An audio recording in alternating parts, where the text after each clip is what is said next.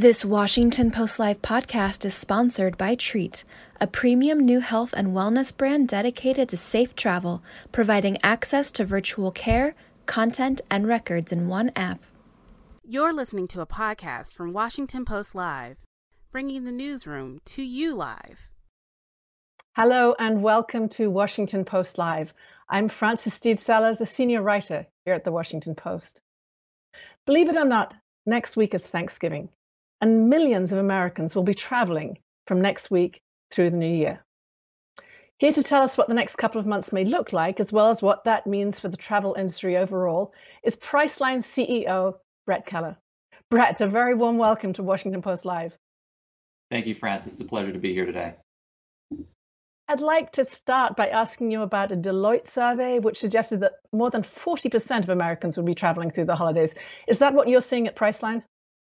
Yes, it's very consistent with what we've seen. We polled a number of consumers ourselves over the last couple of weeks and have found that even more than that may be traveling as we get into the holidays, as you spread it across, Thanksgiving and Christmas and New Year's. And we expect it to be very busy and even potentially a bit frenetic at times as U.S. travelers really try to navigate the new demands that come with many of the challenges and stresses that are happening within the industry today. So how does that compare with last year when we were really in the middle of COVID, and also looking back at 2019? What trends are you seeing for this period of holiday travel? Sure. If you look at the data, we find that hotels on average last year were running roughly 40 to 50% down as to where they were in 2019. And flights in particular, even more so, down almost 70% a year ago. As we come into this holiday period, especially for leisure travel, we see that hotels have largely recovered to 2019 levels.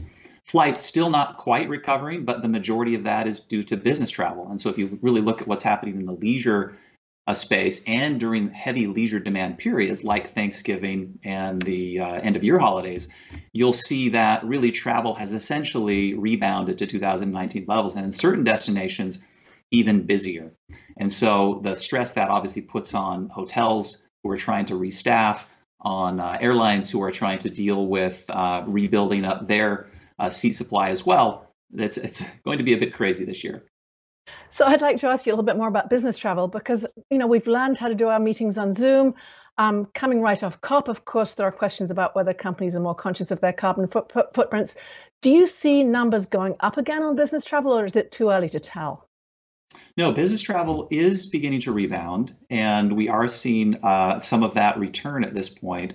The challenge, of course, is that we're still not seeing many of the major conventions taking place around the country. While those are starting to return, the attendance has been very light.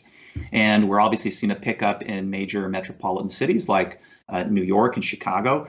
In fact, if you look back, 2020, around this time frame, people were not going to the larger cities. That is changing, both from a leisure and a business perspective. But I think on the business side, we're still probably a couple of years away from a recovery that would put us back to 2019 levels. And you refer to the extra stresses and apps and other things we have to deal with. I just got off a flight on Saturday from London, and going over and coming back, I had very different experiences in terms of testing and apps and all the other things I needed to do. What burden logistically does this put on airlines and also on passengers with this new set of regulations and the anxiety it brings with it? Yeah, absolutely. If you're traveling overseas, you really need to be careful about what your destination is asking you to do. And it varies based on where you're traveling. Some destinations may ask only for a test. Others may want to see the fact that you have full coverage travel insurance in place. And some countries are asking you to actually put this into a specific app or upload it to a certain website ahead of your travel. And then the stress on the airlines, many of them have to confirm that this is in place and that the approval process is there before you can actually board the flight and depart in either direction. So that's why for the past year, many Americans have chosen to stay domestic and travel domestically. And they're heading to well-known markets like Las Vegas, like Florida, like California, to take advantage of really, a really nice destination with lower price points and without the burden of international flights. Many Americans in the recent past couple of months have chosen to travel outside of the U.S. borders, but stay pretty close. This is really more about near border travel. So they're going to Mexico, they're going to the Caribbean, they're traveling to destinations that are very friendly to U.S. travelers, that provide the type of relaxation and sunshine that they're looking for, but not the kind of stress that might be required to now travel to Europe and even Asia, which is well behind the curve in terms of recovery. Talk to me a little bit more about the impact on hotels. If we are seeing a lot more leisure travel, I assume hotels are booking up at weekends, possibly less during the week. How are they adjusting to that sort of adjustment of people's needs and requirements? Yeah, I think the hotels were a little surprised this summer at how fast leisure travel returned.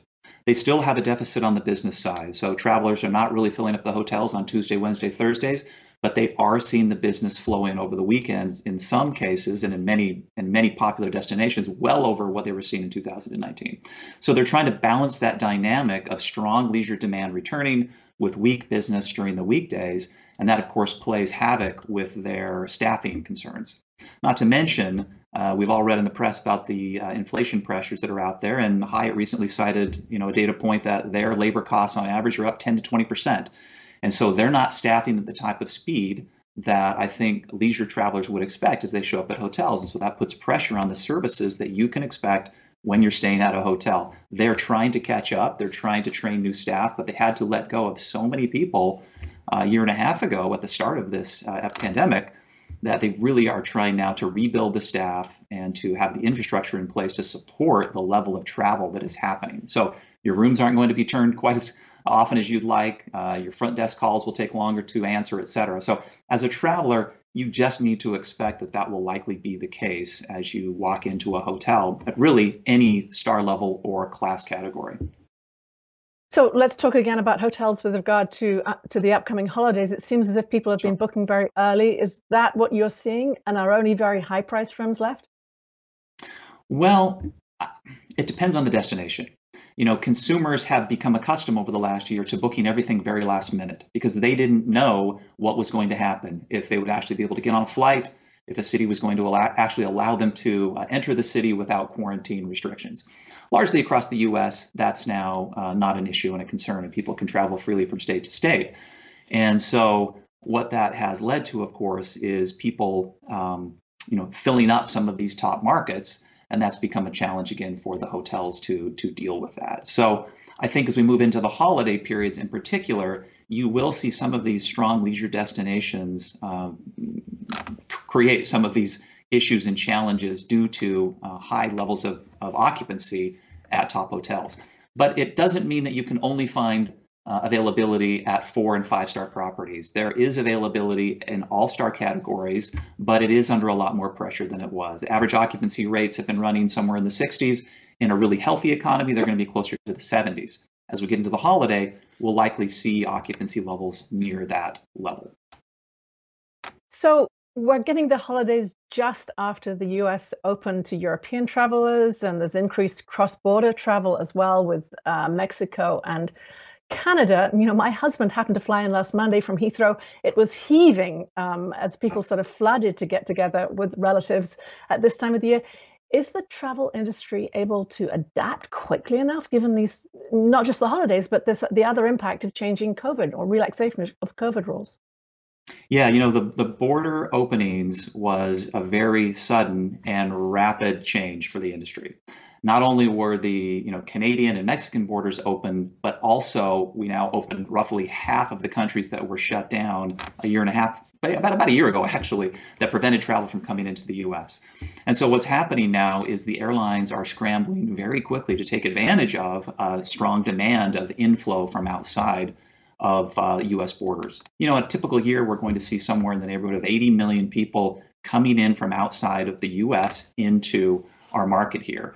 But I think this year we'll likely see, somewhere in the, 60% down from that number. Next year, that'll probably get up to the 40 or 50%. And then following that, we'll see recovery probably by 2024. So the challenge, though, of course, is the airlines can't build the supply up fast enough to counter that strong demand surge. So during the pandemic, we saw so many layoffs across many, many industries, and now we're starting to see people rehiring. Again, there's this onslaught of travel coming up in the next few months. Can they rehire quickly enough? And are there innovative methods that they are using to keep staff during this very busy time of the year? Well, I think the first step they've taken is, of course, to increase salary. That's the fastest and easiest, but has the most pressure on their bottom line. And so what you're seeing as a result is an increase in the average daily rate that hotels are charging to consumers to keep up with this cost increase. And the demand has been so good in some markets that they're able to raise room rates back to, if not above, 2019 levels. And so what that's doing to consumers is it's pressuring consumers to do things to find deals in the travel space. And obviously that's what Priceline's ecosystem was built for, is to help people to find better priced solutions for their travel. And so consumers are doing a number of things to save money as they're trying to travel. One, on the flight side, they're mixing and matching flights, right? This is something that online travel services, especially Priceline, is very good at. You may fly out on one airline, fly back on another. That helps to bring your pricing down.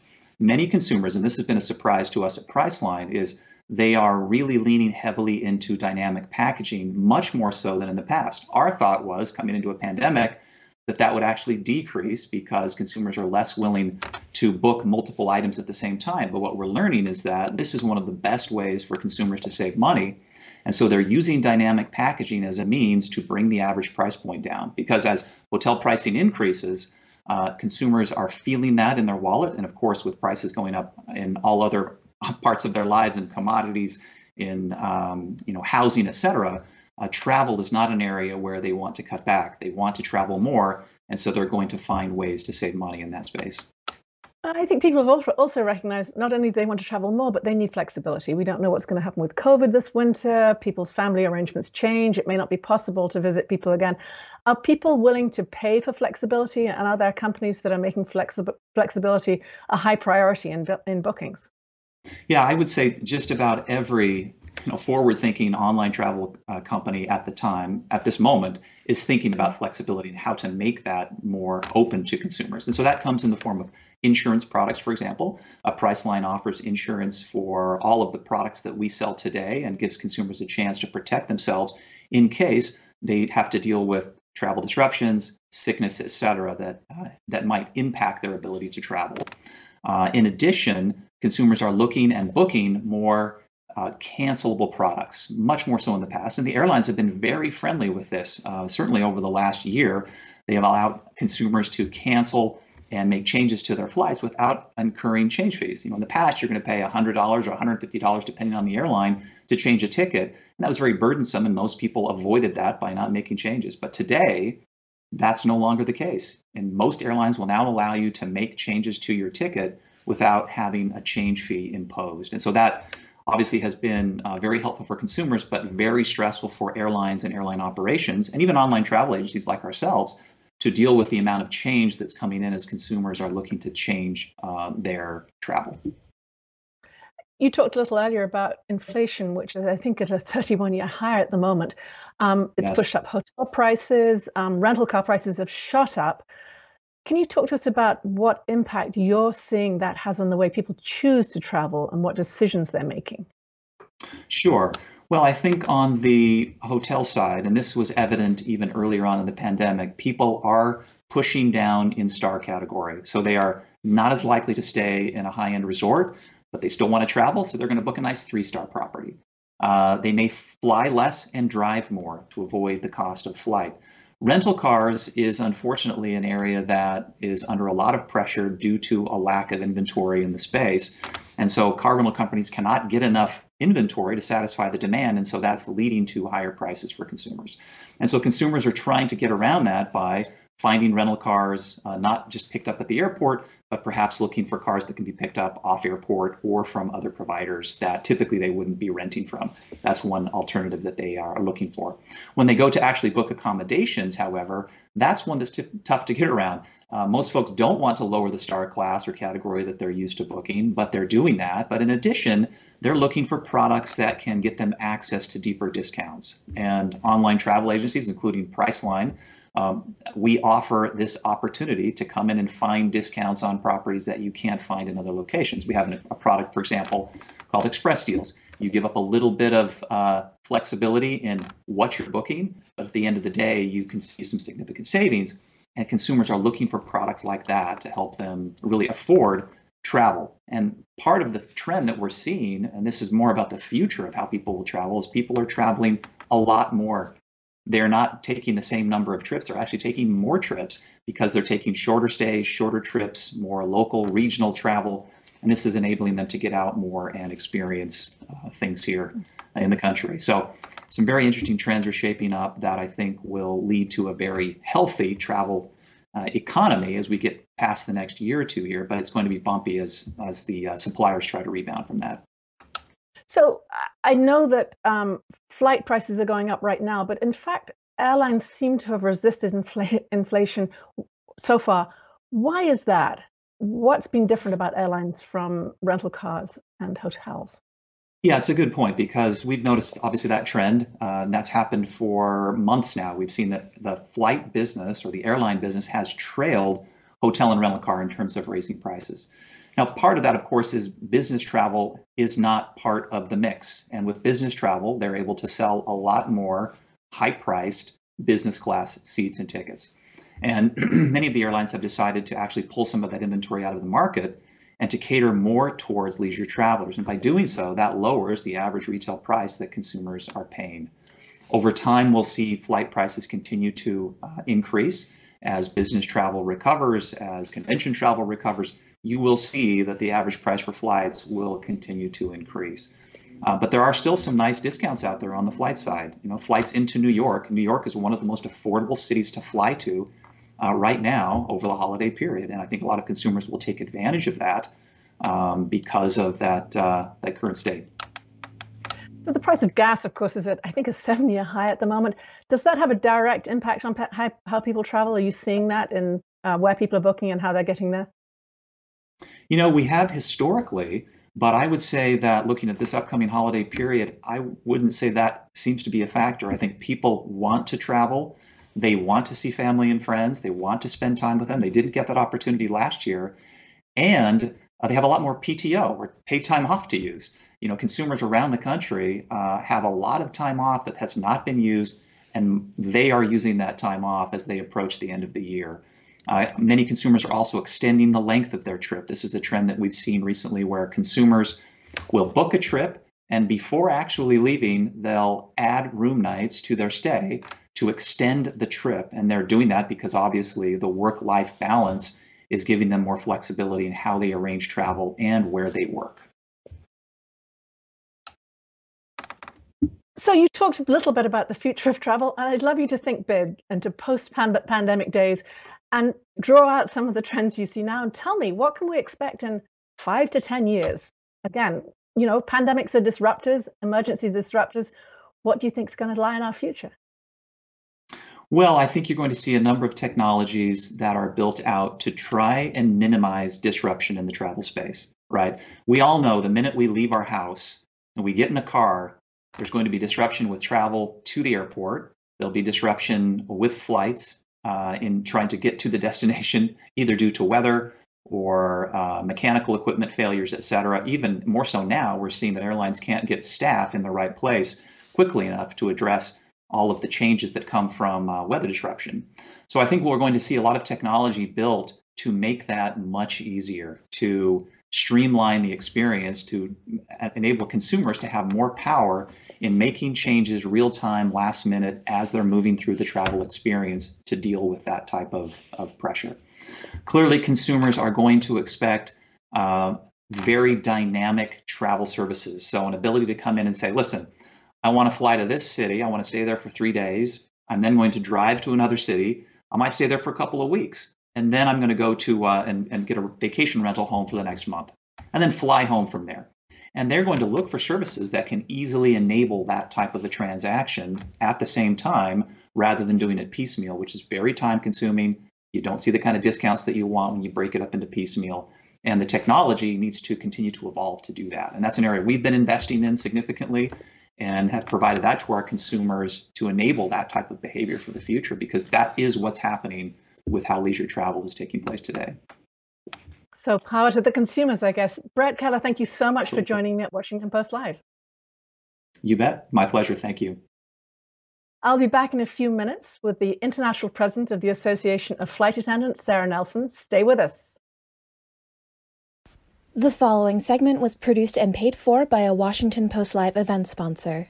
The Washington Post newsroom was not involved in the production of this content. Hello, I'm Ruth Umo, Editor-in-Chief of The Filament, and today I'm joined by Doug Satzman, CEO of the global airport wellness provider XpresSpa Group, which is launching a new travel, health, and wellness brand, Treat. We'll discuss the trends shaping the future of travel, a sector that is poised for a major recovery in a post-pandemic world. Welcome, Doug, and thank you so much for joining us. Thanks for having me, Ruth. Absolutely. Well, Doug, given the upcoming holiday season, I can't think of a better time to be having this discussion as people look to reunite with both friends and family members alike. With that in mind, what do you see as the near-term future of travel? And more importantly, what is missing from the current air travel experience in a post-COVID world? Well, the past 2 years have exposed a general lack of acute care and general wellness offering for the traveler, both before and during travel. We see this as a massive opportunity in airports and for travelers, and especially on site in airports, but even virtually with you as you travel. Um, COVID testing and other infectious disease testing, we think will probably be part of travel for a while. Anxiety was an issue for some people pre-pandemic, but now it's travel anxiety is even higher. There's been a return of travel with the leisure, a lot of bucket list vacations, and the business traveler is going to start coming back. But we want to make sure when we come back to travel, we're doing it safely and responsibly and confidently. And that's where, in the long term, the peace of mind of traveling with a doctor in your pocket, we think is going to be an important part of travel in the future. Yeah, well, to your point about safety, Doug, experts are still cautiously optimistic about COVID, and understandably so. And there are obviously still guardrails in place when traveling, especially internationally. With that in mind, what are the benefits of using the Treat app for current or for future travels? Well, it's a very useful tool. We just launched it in August, and we've been adding more functionality ever since. It gives you access to on-demand care. So, in short, no appointments are needed, no insurance is needed. So immediately you can pull up your app and start talking to a board-certified U.S. doctor instantly, and it can elevate to chat care. Should you and the provider think it's helpful. Um, there's other functionality like a vaccination. When you get your vaccination, you can carry a card, or you might have one app. You get your vaccine, your COVID test. It's handled differently. We've incorporated a health wallet where it's all kept in one place. And today we also have a travel COVID database where you can check and find out requirements for COVID when you're traveling to other countries. So today you have to go to multiple places on the internet or multiple apps, and here you can have it all in one place. And then the virtual care is a no-brainer to be able to travel and have instant access. So you're traveling somewhere in the middle of the night, you're having an issue, to be able to get online with a doctor 24/7 immediately is another thing that I think travelers and people in general will expect to have as part of their healthcare regimen in the future. Yeah. Well, quite a number of useful functions on a very comprehensive platform in an effort to create a seamless travel experience. How then does Treat partner with or supplement other amenities that are available for travelers? Well, Treat is unique in that it fits squarely in the intersection of travel, health, and wellness.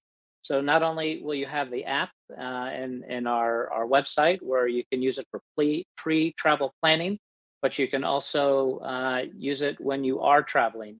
And then when you're in the airport, you need a COVID test or a flu shot, or you want to come in and use a wellness room in one of our wellness centers, you'll have access to do yoga, fitness, in private rooms, even guided meditations that helps with anxiety and also provides alternatives in travel than just eating and drinking or shopping while you're waiting for your next flight. We're partnering with in discussions with airlines and major credit card companies They're looking at this as a benefit for their best customers when they're traveling, and even when they're not traveling, to have access to this suite of services. And what's very clear in a post-pandemic world, you're going to have more and more demand for services like this to be incorporated at airports and for people on the go. Yeah, well, I don't doubt that the demand is there. And with lifted COVID-19 restrictions, airports are expected to be bustling with travelers once more. And so navigating that in both a safe and facile manner will certainly be front of mind for many, many travelers. Doug, thank you again for joining us. And now I'll turn things back over to the Washington Post. And now, back to Washington Post Live. Hello and welcome back. For those of you just joining us, I'm Frances Stead Sellers, a senior writer here at the Washington Post. We're going to continue our program by talking to the international president of the Association of Flight Attendants, Sarah Nelson. Sarah, a very warm welcome back to Washington Post Live. Thank you so much, Frances. Nice to be here. Well, we had in the intro, and I know you have talked before about the hit the airlines took over the past year, but now passengers seem to be ready to get back on board. Many of the borders have opened and passengers are flooding in from overseas. Are the airlines ready? Well, we're about as ready as we can be. So that demand did drop and capacity got pulled down. We did a really good job together, though. The unions and the industry worked together and got something that no other industry did. And that was the payroll support program and the COVID relief that kept us in our jobs, connected to our healthcare, getting paychecks, paying our taxes, and contributing back into the system. But also it kept us with our credentials and able to meet the demand that is coming slamming back into our industry. Now, I want to be really clear, though. Prior to COVID, all industries increased productivity, and we saw this after the bankruptcies that were followed on from 9/11. And so as pay was cut and pensions were cut and there were other cuts in those bankruptcies, workers were willing to work more. So there were a lot of overtime hours. And now in this COVID era, some of the workers are not able to work as many hours as they were before. People are getting sick more often, or they're being more cautious about going to work sick. They are experiencing really difficult conditions on board the aircraft with a lot of disruptive passengers. And that can really take a toll. So people are less likely to pick up that extra trip. And that's where you're seeing some of the staffing shortages, is that this is a result of making that productivity so high that airlines have to count on those overtime hours in order to make the airline work, and using that forecasting for this time. So airlines are starting to recognize that they're going to have to put some incentives in place in order to make sure that people have that extra incentive to come to work over the holidays. And I think they're doing some good preparation on that. And we're going to have a better holiday than people might have been predicting. So I've seen some of the incentives include miles and things like that. Are there innovative ways that airlines are thinking of keeping people happy in order to work through this holiday period? Well, miles are one thing, but the most effective form is just more pay. And so we're seeing anywhere between 150% to 300% extra pay for picking up those extra trips over the holiday period. And some of the contracts have this already implanted in them. For example, the United Airlines contract that is a contract that we negotiated has the ability for airlines in a time of critical coverage to offer an extra benefit to people to come to work. So those financial incentives are very important. They work very well. They're not the be all end all, but we should see that people have a real incentive to come to work over the holidays. So your union, I believe, has supported the vaccine mandate. Have you had much pushback from flight attendants over that issue? Well, look, we are first and foremost safety professionals, and we have push the industry and push the government to be safe in our workplace, to have a lot of safety protocols in our workplace. Our union is not the one to put mandates in place, but our role as a union is to negotiate how they are put into place, to make sure that it is fair and equitable, to make sure that people have access to that, and to make sure that they're supported with policies like supportive sick leave policies. And we have done that. We negotiated incentives for people to be able to get the vaccine. And then we were able to focus on the remaining people, who were a much smaller number, to get them good information, to make good decisions for themselves. And ultimately, we're going to be on the right side of history here, because we need to end this pandemic. And the way to do that is to get the vaccination rate high around the world. so that we're not allowing that virus to continue to exist and mutate beyond the vaccines that exist today. In another interview, I saw you had a message for passengers, and I think it was pack your patience. Tell us about that. How are you seeing passengers react to the new constraints and changes, and also heightened anxiety about travel, not only because of COVID, but because so much is at stake in seeing relatives many of us haven't seen for 2 years? Yes, there's a lot going on, a lot of incentive to travel. People want to see their loved ones. They want to get back out. They want to get together. And we're all about bringing people together, not tearing them apart. So we often will see as flight attendants the tip of the spear of anything that's going on socially or politically in the country. And of course, for the last couple of years, people have been told very different things about this pandemic, about how we should respond to it, what sort of safety protocols we have to have in place to keep everyone safe. And flight attendants have been charged with enforcing those safety protocols. So some people who have been told that this is an infringement on their personal liberties have pushed back, even though when they bought that ticket, they acknowledged that they would follow the rules. And when they checked in for the flight, they acknowledged that they would follow those rules. But you're right to also recognize that anxiety is very high. It's high because people are doing something that they haven't done for a long time. That's often very hard on the public. It's also hard when people have been kept in this state of not knowing where we are, what's going to happen next month, of not having a process that's familiar to them. That can be very difficult. And so we have encouraged people when we say pack your patience, that means come to the airport a little bit early. Don't add the rush to your stress level that's probably already going to exist.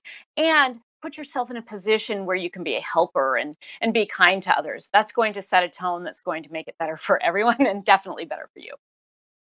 So over the past few weeks, we've seen a rash of cancellations and delays with airlines. Should we expect more of that in coming weeks, or are you really staffed up and ready to go?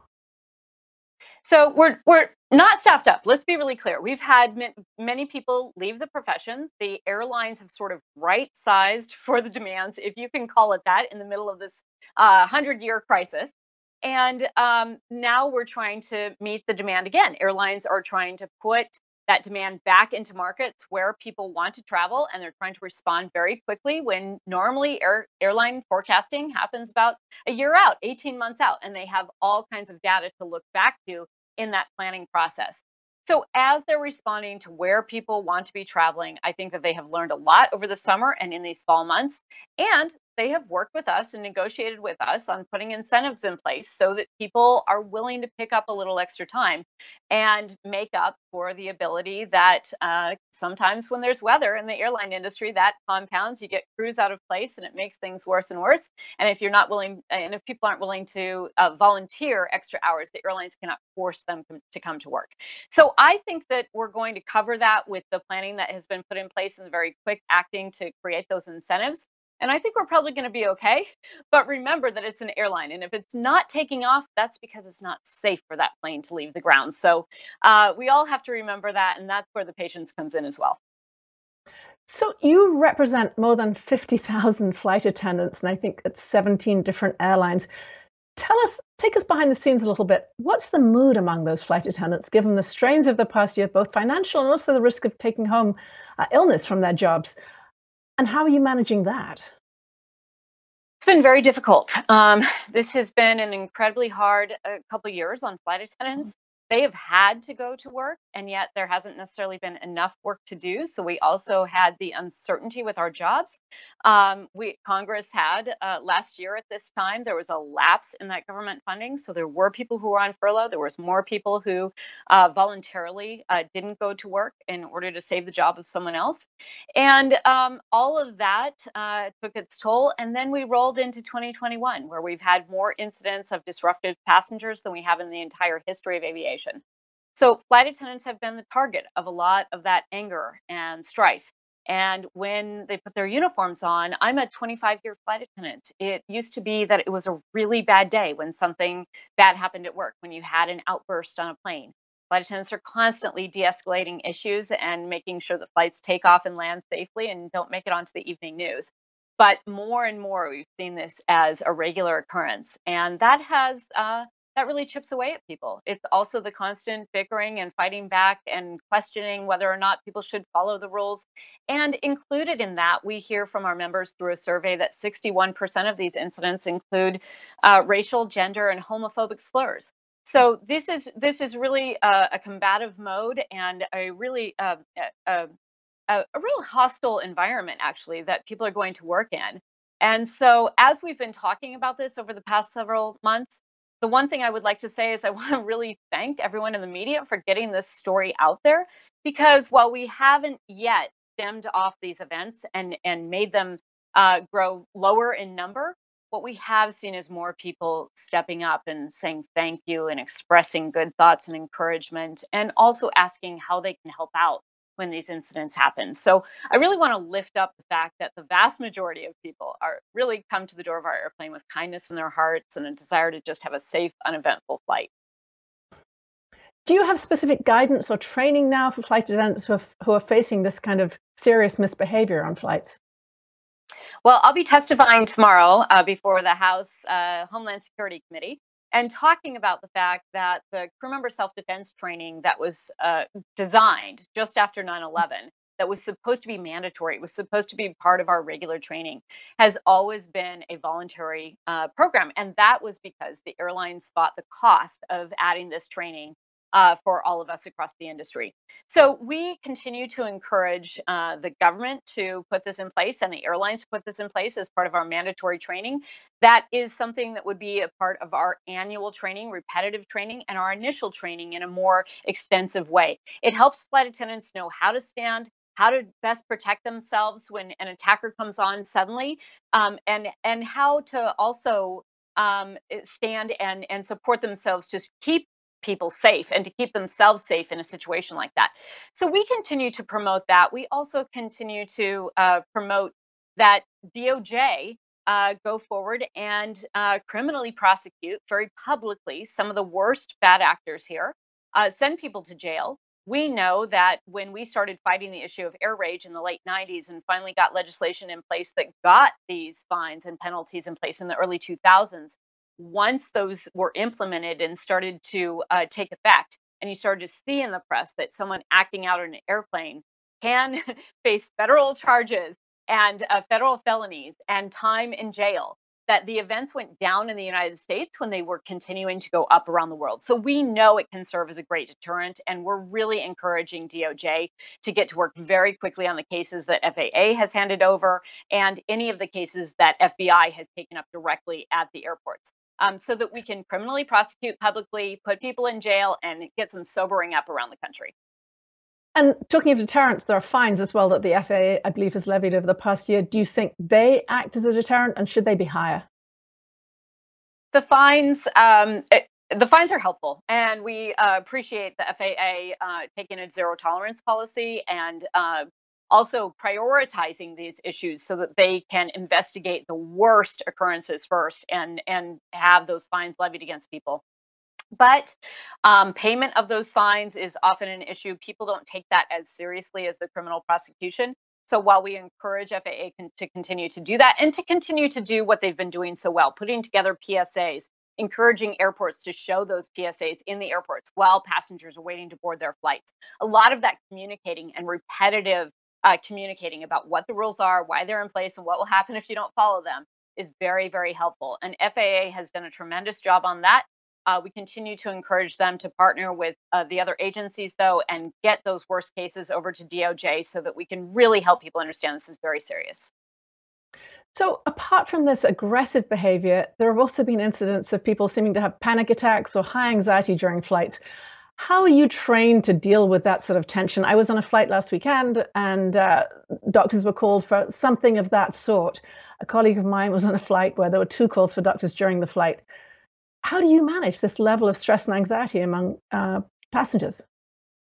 Well, I have to tell you that we are trained in immediate actions, and flight attendants are first responders for the safety and health of the passengers in our care. We're also the last line of defense in aviation security. So we have those immediate reactions and actions to take when there's a medical emergency. But what we also know and are trained in is that this could be a distraction for something else. So the fact that we are at minimum levels of staffing, we are on high alert.